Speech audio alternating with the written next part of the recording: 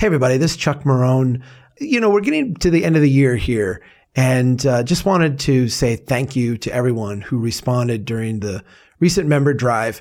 It means so much, especially this year. Membership has always been a huge portion of our budget. A big part of what we do around here is made possible because of the support of our members. And I just want to say thank you to all of you who have been so generous to us and given us that solid base so that, we don't spend the year scrambling, trying to figure out how we're going to stay in business. Although we did a little bit of that, we can focus a lot of our time and energy on doing what we can to help grow this movement and to help make this a nation of strong towns. So thank you. And on with the show. You're listening to the Strong Towns Podcast.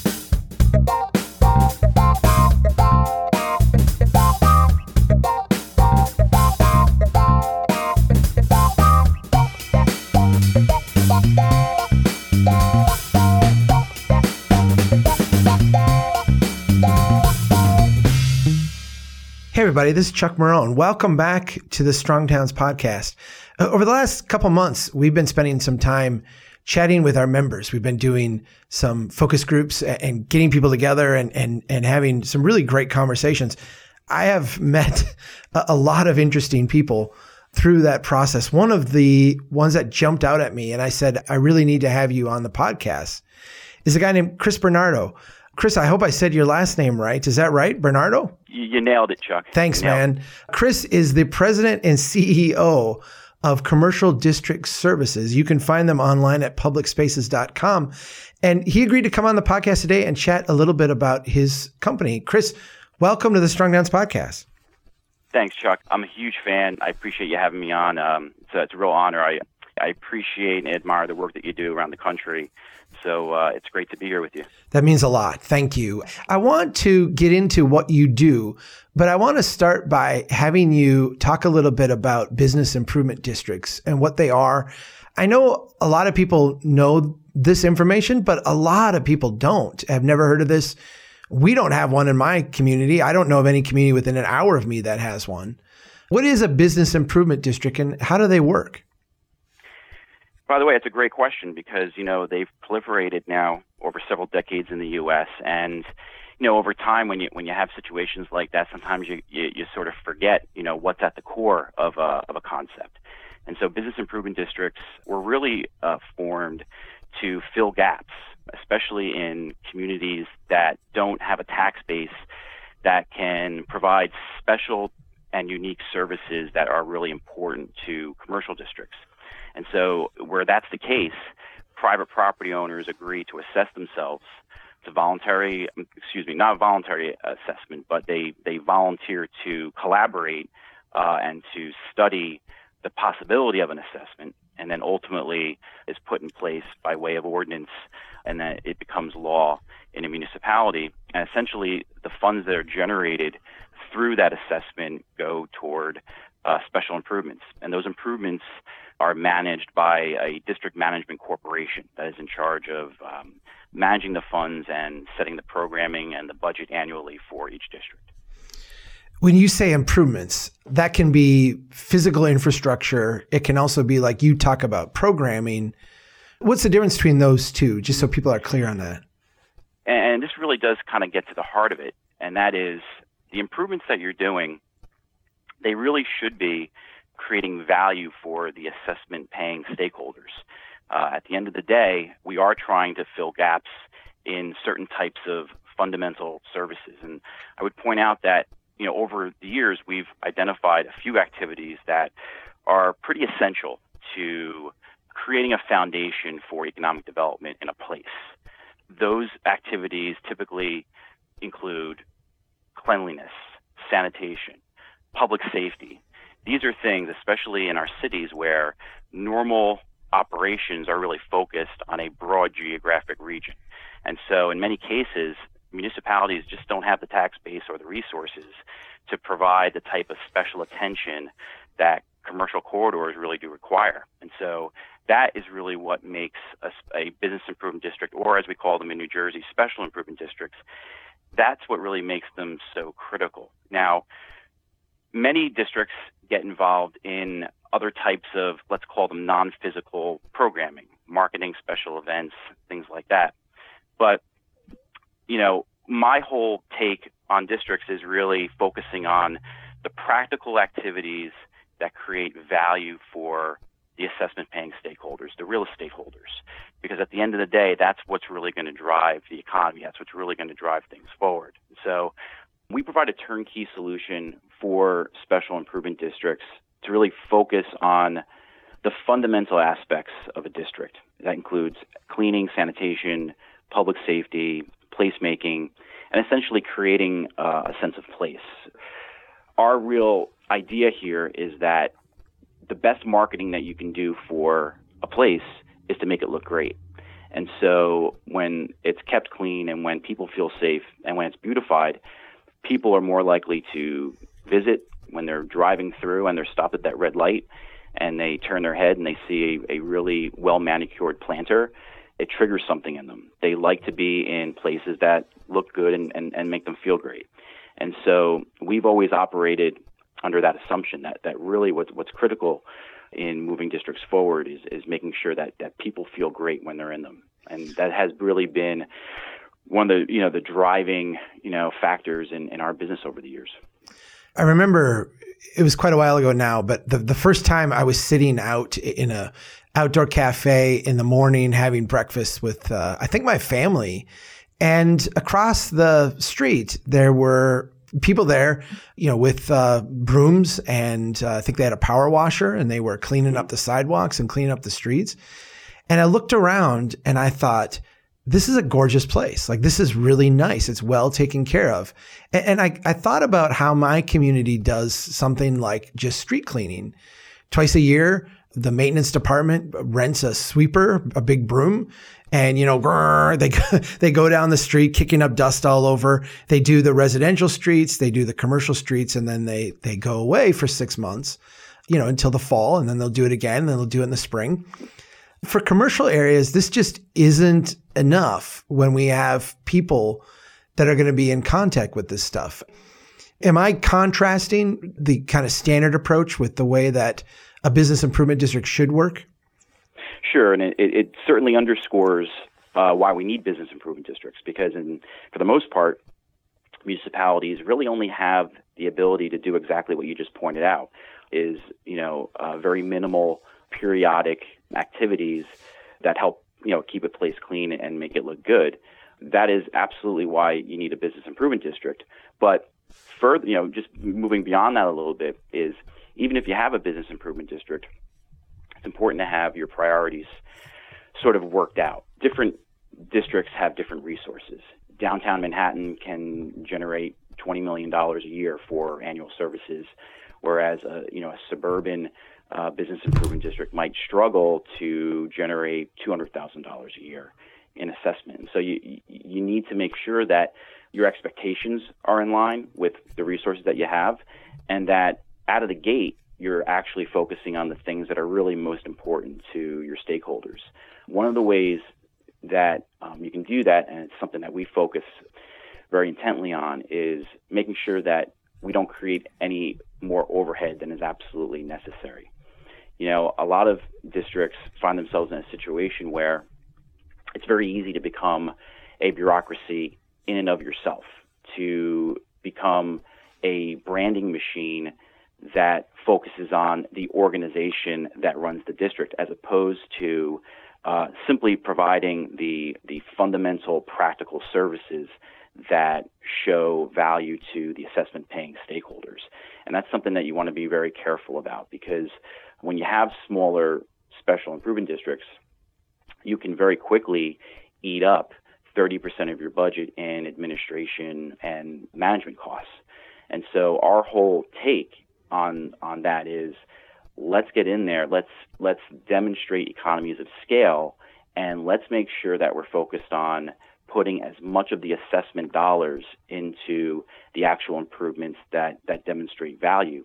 And then over time, as you demonstrate value and as you do the critical things to support that foundation that we talked about earlier, then you can begin to build on that, and you can begin to justify increasing assessments, you can begin to justify doing programming that goes beyond the fundamental stuff that we've talked about. Before you can get there, though, you got to lay the foundation. Unfortunately, I don't think enough districts start out that way, focusing on the fundamentals and keeping their overhead as low as possible. And you see some districts that ultimately will fail. And then in other communities, you have communities that will investigate a special improvement district. They'll look at the money that they're able to generate based on whatever the tax base is, whatever the value of the properties are.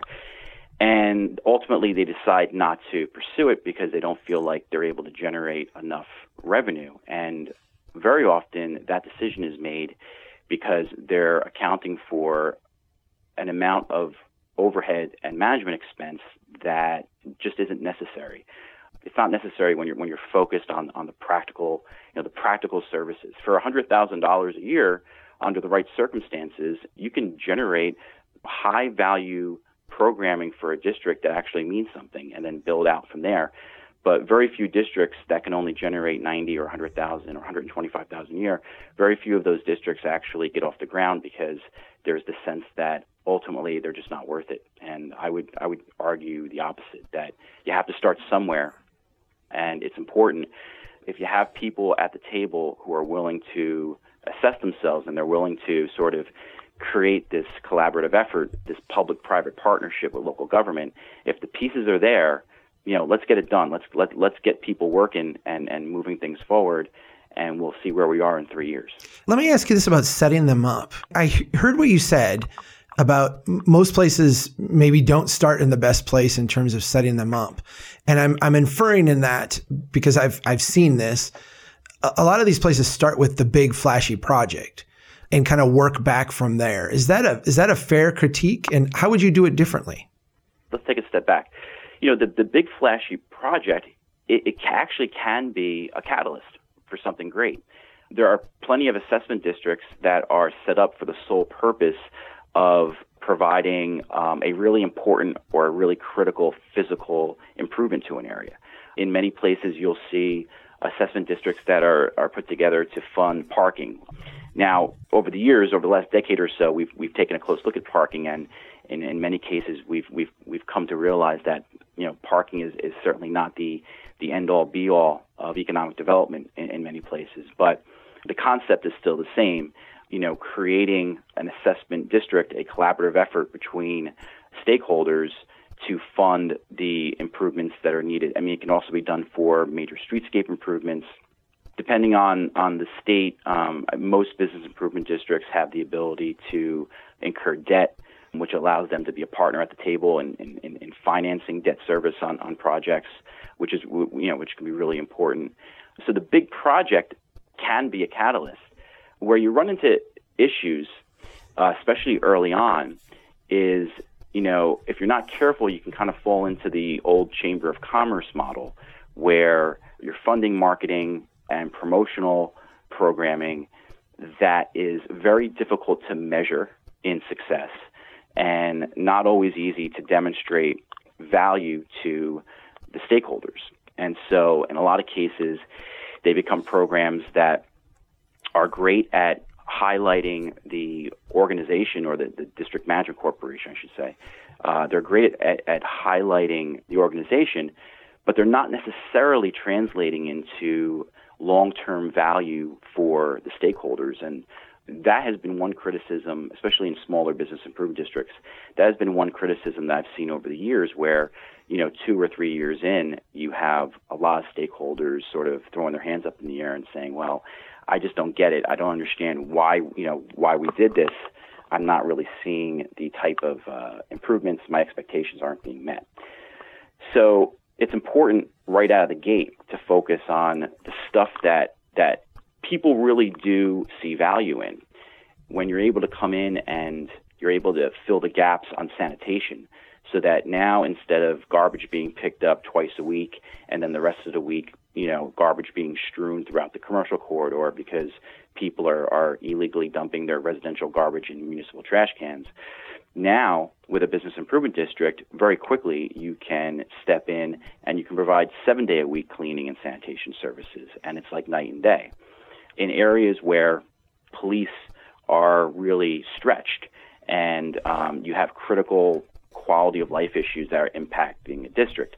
One of the things that we've really focused heavily on in the districts that we serve is public safety and managing public safety. When I say managing, one of the things that we do, I think with a good deal of success, is managing off-duty police programs. These are programs in cities where police departments make police officers available for assignment and are paid privately.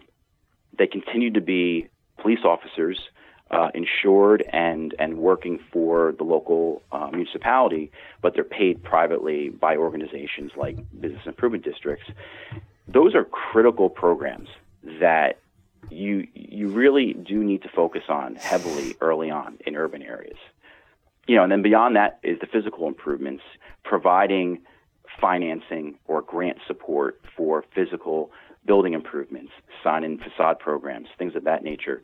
These are things that really demonstrate for private property owners the value of the special improvement district, and it can really bode well for the future of a district. You've used the word assessment quite a few times, and I want to make sure that everybody understands what that is. An assessment in this scenario is not something that necessarily every single business in the commercial zone, let's just take a downtown, would agree to, but it's something that would go through a public process where I know each state is different. In my state, you either have to have a certain percent that would petition for it, more than 50% of the property owners would need to petition, or you'd have to have a supermajority vote of the city council to approve it and enact it. And it essentially would be then a separate fee that district would pay that would go into a fund that would fund, in this case, the business improvement district. How does it work in New Jersey? Is it similar to that? Yeah. So the nuance there is a really important one. Please. And it, believe it or not, and it really does speak to everything that we've been talking about in terms of demonstrating value. There's a real connection there. So an assessment, it's critical to point out that an assessment is not a tax. The public-private partnership that gets put in place, one of the real critical elements of that is you utilize the municipality's authority to collect money from the property owners, in most cases taxes. You utilize that mechanism to collect the assessment. And the assessment, at the end of the day, is really a pass-through of sorts. The assessment is going from the private stakeholder to the municipal government. It is then passed on to the district management corporation of the business improvement district through a legal and an annual budget process that is reviewed by city council and is approved by city council. So that is where one of the pieces of the public-private partnership, that's where it really lies. Now, in New Jersey, there is no requirement of passage, only a political one, which is to say that you need to demonstrate enough interest and you need to be able to illustrate that there's an appetite for these improvements. A study is required that needs to highlight and underscore the needs and why a business improvement district is being proposed. That is usually the first step in introducing this to city council, and then ultimately it goes to a public hearing just like any other ordinance, and the public has the same process, same public meeting process is in place for the public to review it and to offer their feedback. In almost all cases, there's positive feedback and negative feedback. I'm pleased to report that in many cases, some people who start out as the biggest opponents end up being some of our biggest supporters. Now, how this ties into value is because it's an assessment and because it is focused entirely on the commercial corridor, that the boundaried area that you're approving, it becomes critical very early on to demonstrate value to those assessment-paying stakeholders, because the whole purpose I'm nodding of my them head agreeing here. to do this, the whole purpose is to do what you said you were going to do, which is to provide value, provide a foundation for economic development, and really give these stakeholders something that they can work off of as they privately look to improve their own properties and increase the economic viability of their own investments. Now, it's also, I think, important to point out that because the private property owner is the payer of the assessment, that assessment may or may not make its way to the tenant, the small business owner. Depending on the economies of a place, a property owner has to determine whether or not they can afford to pass that cost on, or whether or not they're going to eat that cost. Once again, it's important to remember that it's the private property owners, first and foremost, that need to be at the table, and we need to be focused on the critical activities that support the investment that they've made in that place. When you use the word assessment, I know in my experience that you actually have to, and I'll use my word, you actually have to build wealth in the entity that is paying it. Because it's not like a tax where I'm paying for an annual service. I'm actually paying an assessment, which is a transfer of my wealth to some other entity. And in exchange, that entity is actually providing, that value as you describe it, the wealth creation as we would say it. There actually has to be an exchange there, right? Yes. Yeah. Yeah. And it's critical to remember that and to point it out and to do sort of an annual review of what you're engaged in to make sure that you're focused on that. And like I said earlier, in some cases, organizations can become focused on being organizations, being institutions, or becoming institutions. Well, let me say this in a less polite way. I have seen in business improvement districts, which are about paying the executive director of the business improvement district. I've also seen ones where it is about investing the money in the place. And in the former, you tend to not see the actual wealth of the place go up. But in the latter, in the place where you're putting the money on the street, what tends to happen, or at least my experience has been, you see property values in those areas going up at a rate that is higher than what you see in the other places, in other parts of the community. You're actually getting a direct return on that investment. Am I saying it in a? Yeah. I know you got to be a little bit polite, but well, you are. I think. Listen, you're underscoring the difference there, and I think that you really do have to focus on leadership, and you have to do it early on, and you have to resist the need or the sense that you have to do something flashy to show that the organization is viable. The way you show the organization is viable is you do outstanding on-street programming and you change people's thinking about a place. You don't need a high-paid executive director to do that. You don't need flashy marketing to do that. You most certainly do not need branding to do that, because when we're talking about these fundamental improvements, the branding of an organization, and I say this with all due respect because there are some wonderful people out there that are doing great work, but the branding of a district management corporation at the end of the day is somewhat irrelevant, because you can deliver the valuable services without anyone ever knowing who you are. Right. But you know what? The assessment paying stakeholder is going to get it. And I would even argue that a better strategy is to find ways to promote those, especially in larger districts, find a way to promote those stakeholders.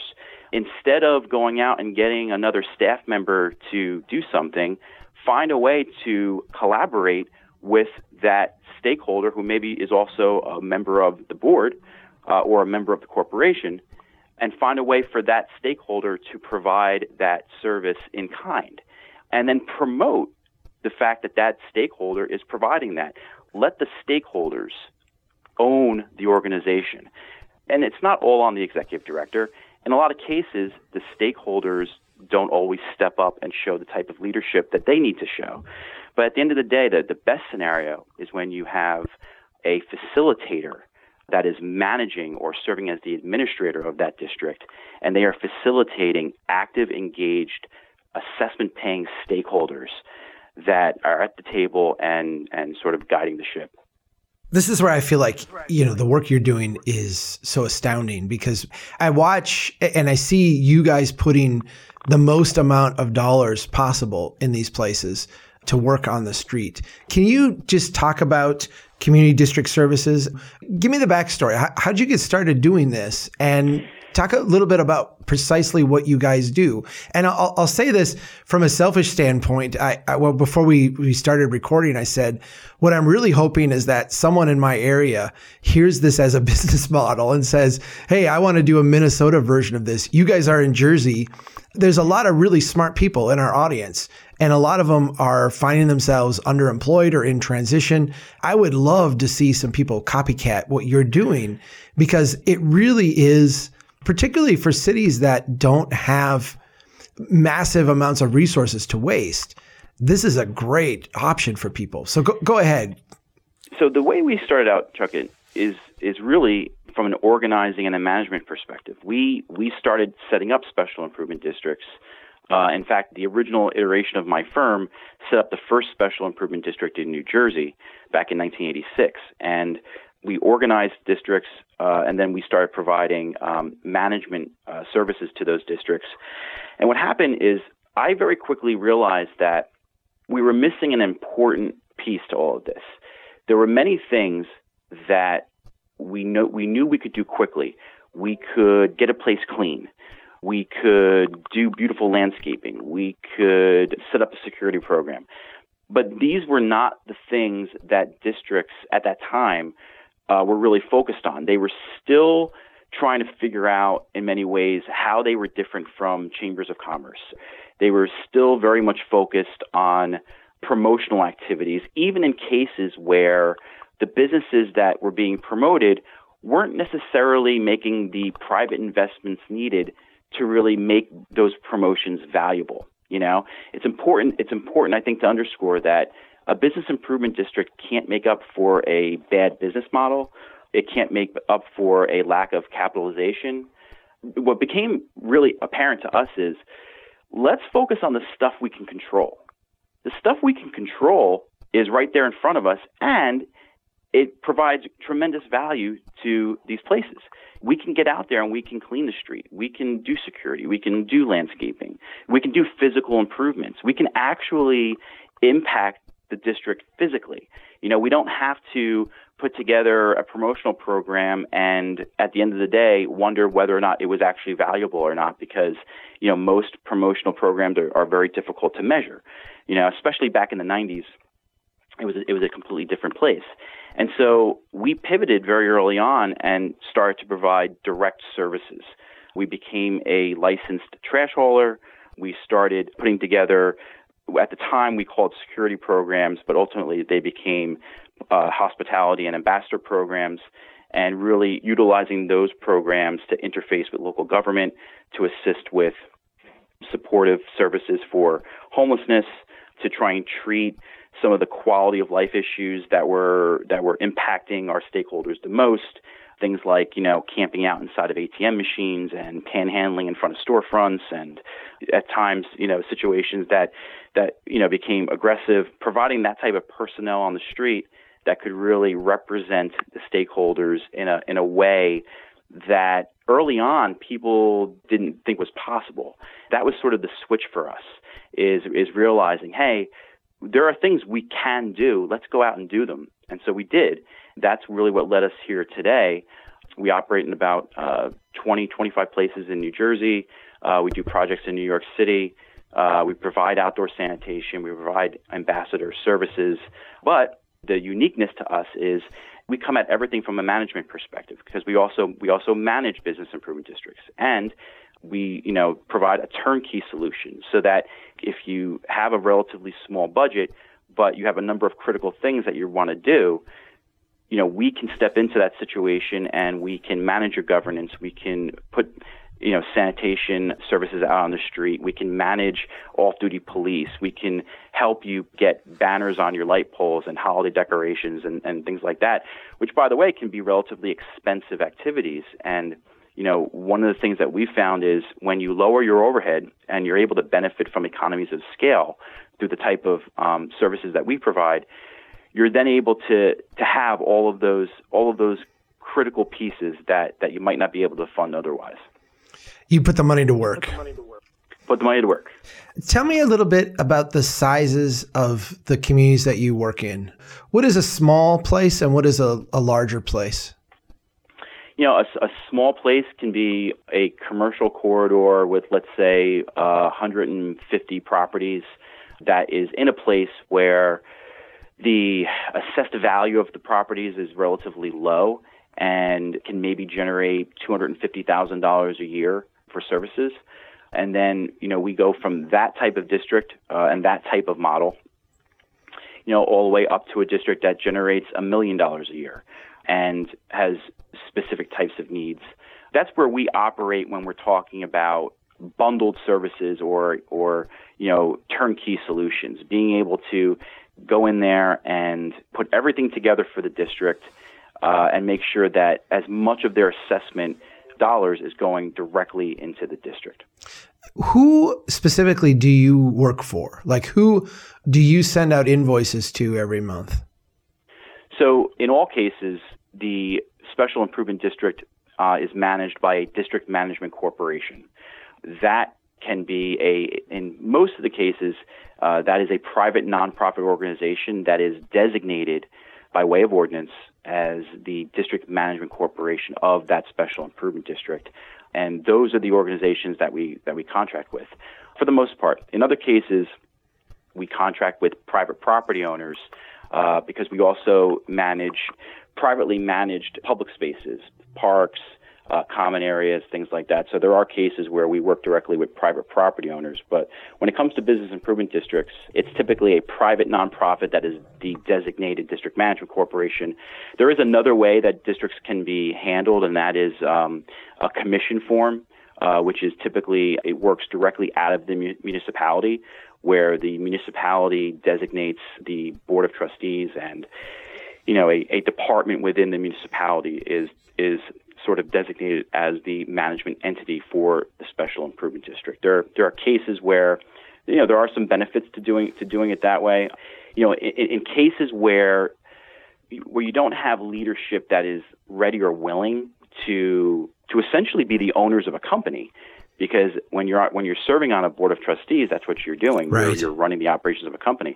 So in places where that leadership that hasn't necessarily emerged, a good way of doing things could be operating the assessment district from the municipality for the first couple of years, developing trust, developing value, recruiting board members, coaching board members up, and getting things to a point where you can then at some point convert over to a private nonprofit that is running the district. In your experience, who are the local champions of something like this? Is it generally a business owner? Is it a council member? Is it a member of the public? Who are the people who step up and say, this is something we really want to do? It's changed over the years. Early on, elected officials were very skeptical because the nuance between an assessment and a tax, hadn't really had a chance to become clear to everybody. And so whenever you spoke about a special improvement district, people immediately said, "Oh, you want to tax me some more." And so that, puts elected officials kind of, back on their heels a little bit. It typically sort of emerged from business owners that had been around a while, okay, and that had seen their district sort of decline over 3 or 4 decades. At least the areas where I've worked, I've seen business owners that are like the second or third generation owner of that business. And in many cases, they own the property as well. They've seen both their business decline and they've seen the value on their properties decline. And so the conversation really emerged from that type of profile. They would, often recruit other business owners, other property owners. It used to be like a dance, You'd spend a year or so trying to make elected officials sort of feel comfortable with the idea. And then once they were comfortable with the idea, you began to do some pilot programming. And in many cases, the municipality would pay for that pilot programming. In some cases, the private stakeholders that were emerging as the leadership, they would fund it themselves or in partnership with the municipality. And so, maybe, you did some pilot programming to demonstrate what could be done with a special improvement district before everybody was comfortable enough with the idea and the elected officials were comfortable enough with the idea. and didn't think they'd be voted out of office, the next year, to actually bring it forward and put it up for a vote. That process has really sort of evolved over the years, and things have changed. In many cases, what we're seeing now is elected officials themselves are seeing, having seen the benefits of special improvement districts, they are taking the initiative, and they are bringing this idea out to the public and pushing for it to be studied. It definitely has swung. It's a much more accepted model these days. You're always going to have detractors, people who want it to be perceived as a tax. The other real objection, that we see all the time, and it becomes a political argument, and that is, well, the municipality should be doing this stuff already. That was going to be my next question for you. Is I have it written right here. Don't my taxes already pay for this? That's my favorite. I love that. I love that. That's my favorite one. Yeah. And it is the most popular one. I'm paying all of these taxes. Why isn't the municipality doing this for me already? And really, it comes down to acceptance. Accepting the fact that you're operating a building or you're operating a business or both in a place that doesn't have the tax base to keep up with existing costs, doesn't have the tax base to treat many of the same issues that you're concerned about, quality of life issues. The municipality is busy treating those issues in a much, much larger geographic region and trying to do it with minimal staff. In most of these places, the municipality they can't even come close to providing the type of specialized services that the stakeholders want. The argument that my tax dollars should be paying for all this, it just doesn't fly, especially in cities. Now, having said that, there are plenty of towns that, for whatever reason, are organized in a way where they can accommodate a good amount. And in some of those towns, not every great downtown has a special improvement district. And it's important to remember that. There's a lot of towns where the tax base is able to handle a certain amount of programming. There are towns where a majority or a good majority of the stakeholders, they own their properties. They're owner-occupied, businesses. And in those cases, you tend to see a lot more initiative taken on the part of the private operator. And so you can have downtowns that operate pretty well with just the DPW and somebody, in City Hall who is interested and mindful of economic development and wants to put resources toward it. And it works. I've seen plenty of towns like that. But, a lot of places just don't have that. They don't have that calculus going on, and they need support. I have a district that we serve where we pick up over 1 million pounds of garbage every year in this district. And the city is more than happy to have us there doing that because they would not be able to do it with their existing resources. And so in the big cities, what we've found is special improvement districts are, at least from the government's point of view, are very much accepted and very much seen as an asset, which is a good thing. In my book, Strong Towns, I wrote about maintenance. I had a big section I wrote about maintenance. And I talked about how cities will often program maintenance in on a 20, 30-year life cycle. So we put in sidewalks and they're brand new, but we don't plan to go back to them for 30 years because that's when sidewalks are scheduled to be replaced. And so if things fall apart or crack or break, that's just something we'll get in the next maintenance cycle. And I contrasted that with this idea that maintenance should be the way Disneyland maintains their theme parks. Like if you see a weed, you pull it. If you see a sidewalk cracked, you fix it. Where do you fall on that spectrum? I mean, it feels like you are part of a model that would get closer to what that Strong Towns vision is for how places should be maintained and how that maintenance should build wealth, as opposed to just have some long maintenance cycle.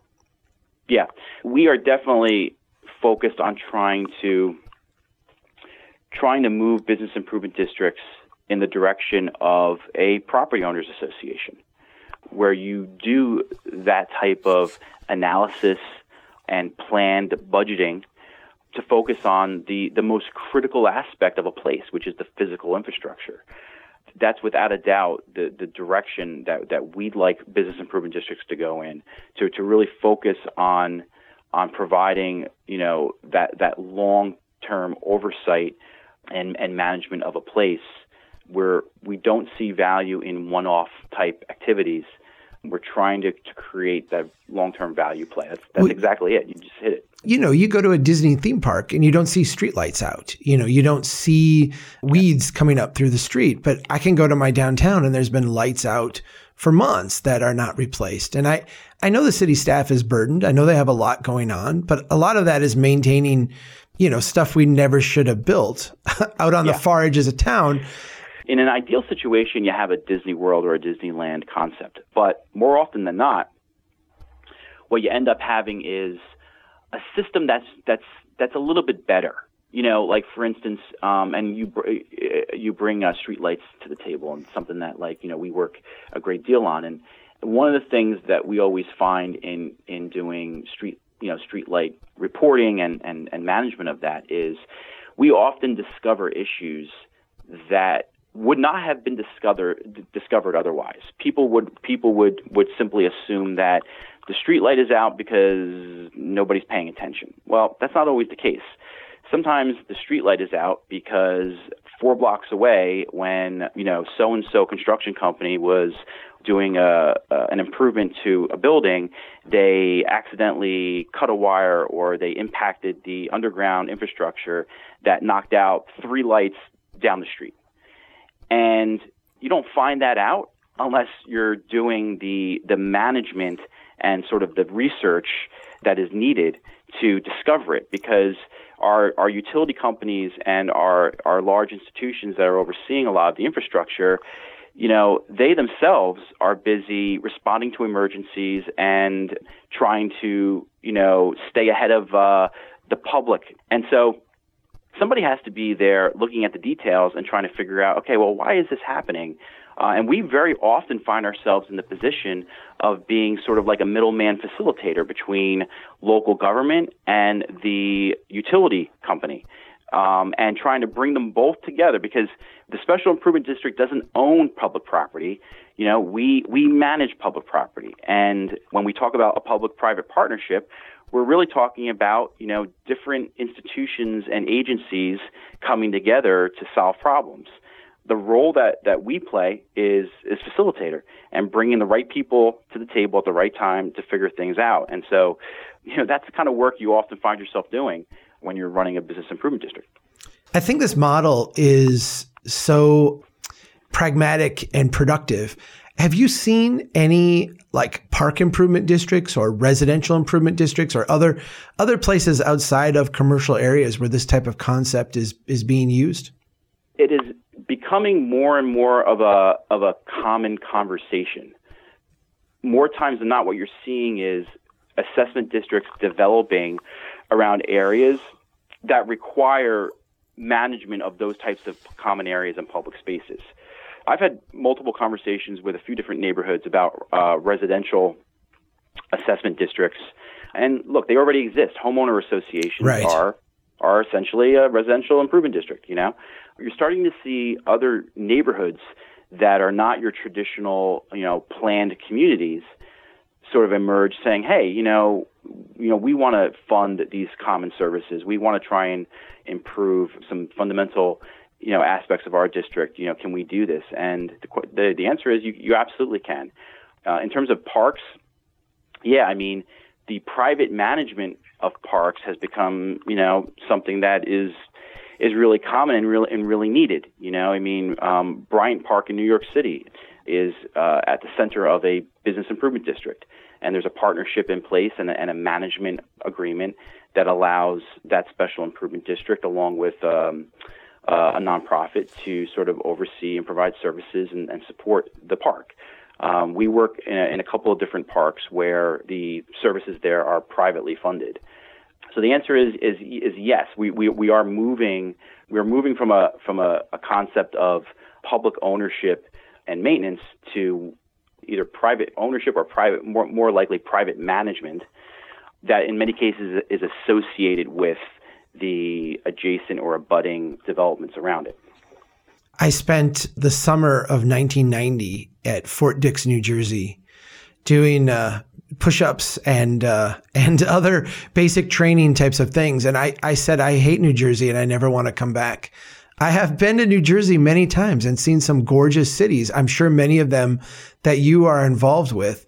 I've started to really like the place. There's some great cities and some great stuff going on in New Jersey. I know the weather there isn't great today, but I'm just wondering, are you from Jersey? Is this where you grew up and call home, or what? Yeah, born and raised. Okay, so you are doing this in a place you care about. Yeah, absolutely. I mean, despite what's been happening in the last decade or so, we actually have a great transit system in New Jersey. Great train. New Jersey Transit. We have a lot of great transit-oriented development that happens along the different train corridors. Per capita, we must have, or we must be close to it, having the most, downtowns. Oh yeah. Within an area, and it's a fantastic place, a very convenient place. The transit system is really, I think that the backbone of that. New York City is so well connected. Philadelphia and New York City are so well connected to the suburbs of New Jersey. We joke a lot, that northern New Jersey and specifically, Hudson County and all on the waterfront New Jersey is kind of like the sixth borough of Manhattan. It's really true. Right. Right. It's a great place to be, man. Well, Chris, I'm so amazed when I run into people like you who are in our audience. I'm really proud of the fact that you're a member of our organization and find value in it, because I find a ton of value in what you are doing. I hope there's some people out there who find inspiration in this and do try to copy you in their communities, because it's a great story, starting with what you can do and building up from that. And I want to thank you for taking the time to chat with us. Thanks, Chuck, and we appreciate the opportunity, and we do admire what you're doing, man. Keep up the great work. We'll keep following you. Thank you. This is Chris Bernardo. He's the president and CEO of Commercial District Services. You can find more out about them at publicspaces.com. If you go there, you're going to be very impressed with the work that they do. Hey, everybody, keep doing what you can to build strong town. Take care.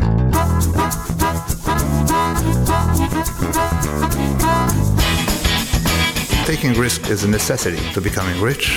It's also a necessity to going bankrupt. Bill. That's the story. They know that America's one big pothole right now. Just to echo what you said, there are no silver bullet solutions. Chuck Maroon, this has been fascinating. Oh, Vegas City! The window is not always open, but if nobody's pushing, then once the window opens, there'll be no chance to go through. I like you. I like your vision of the world. The United Nations Earth Summit, Agenda 21. Yeah.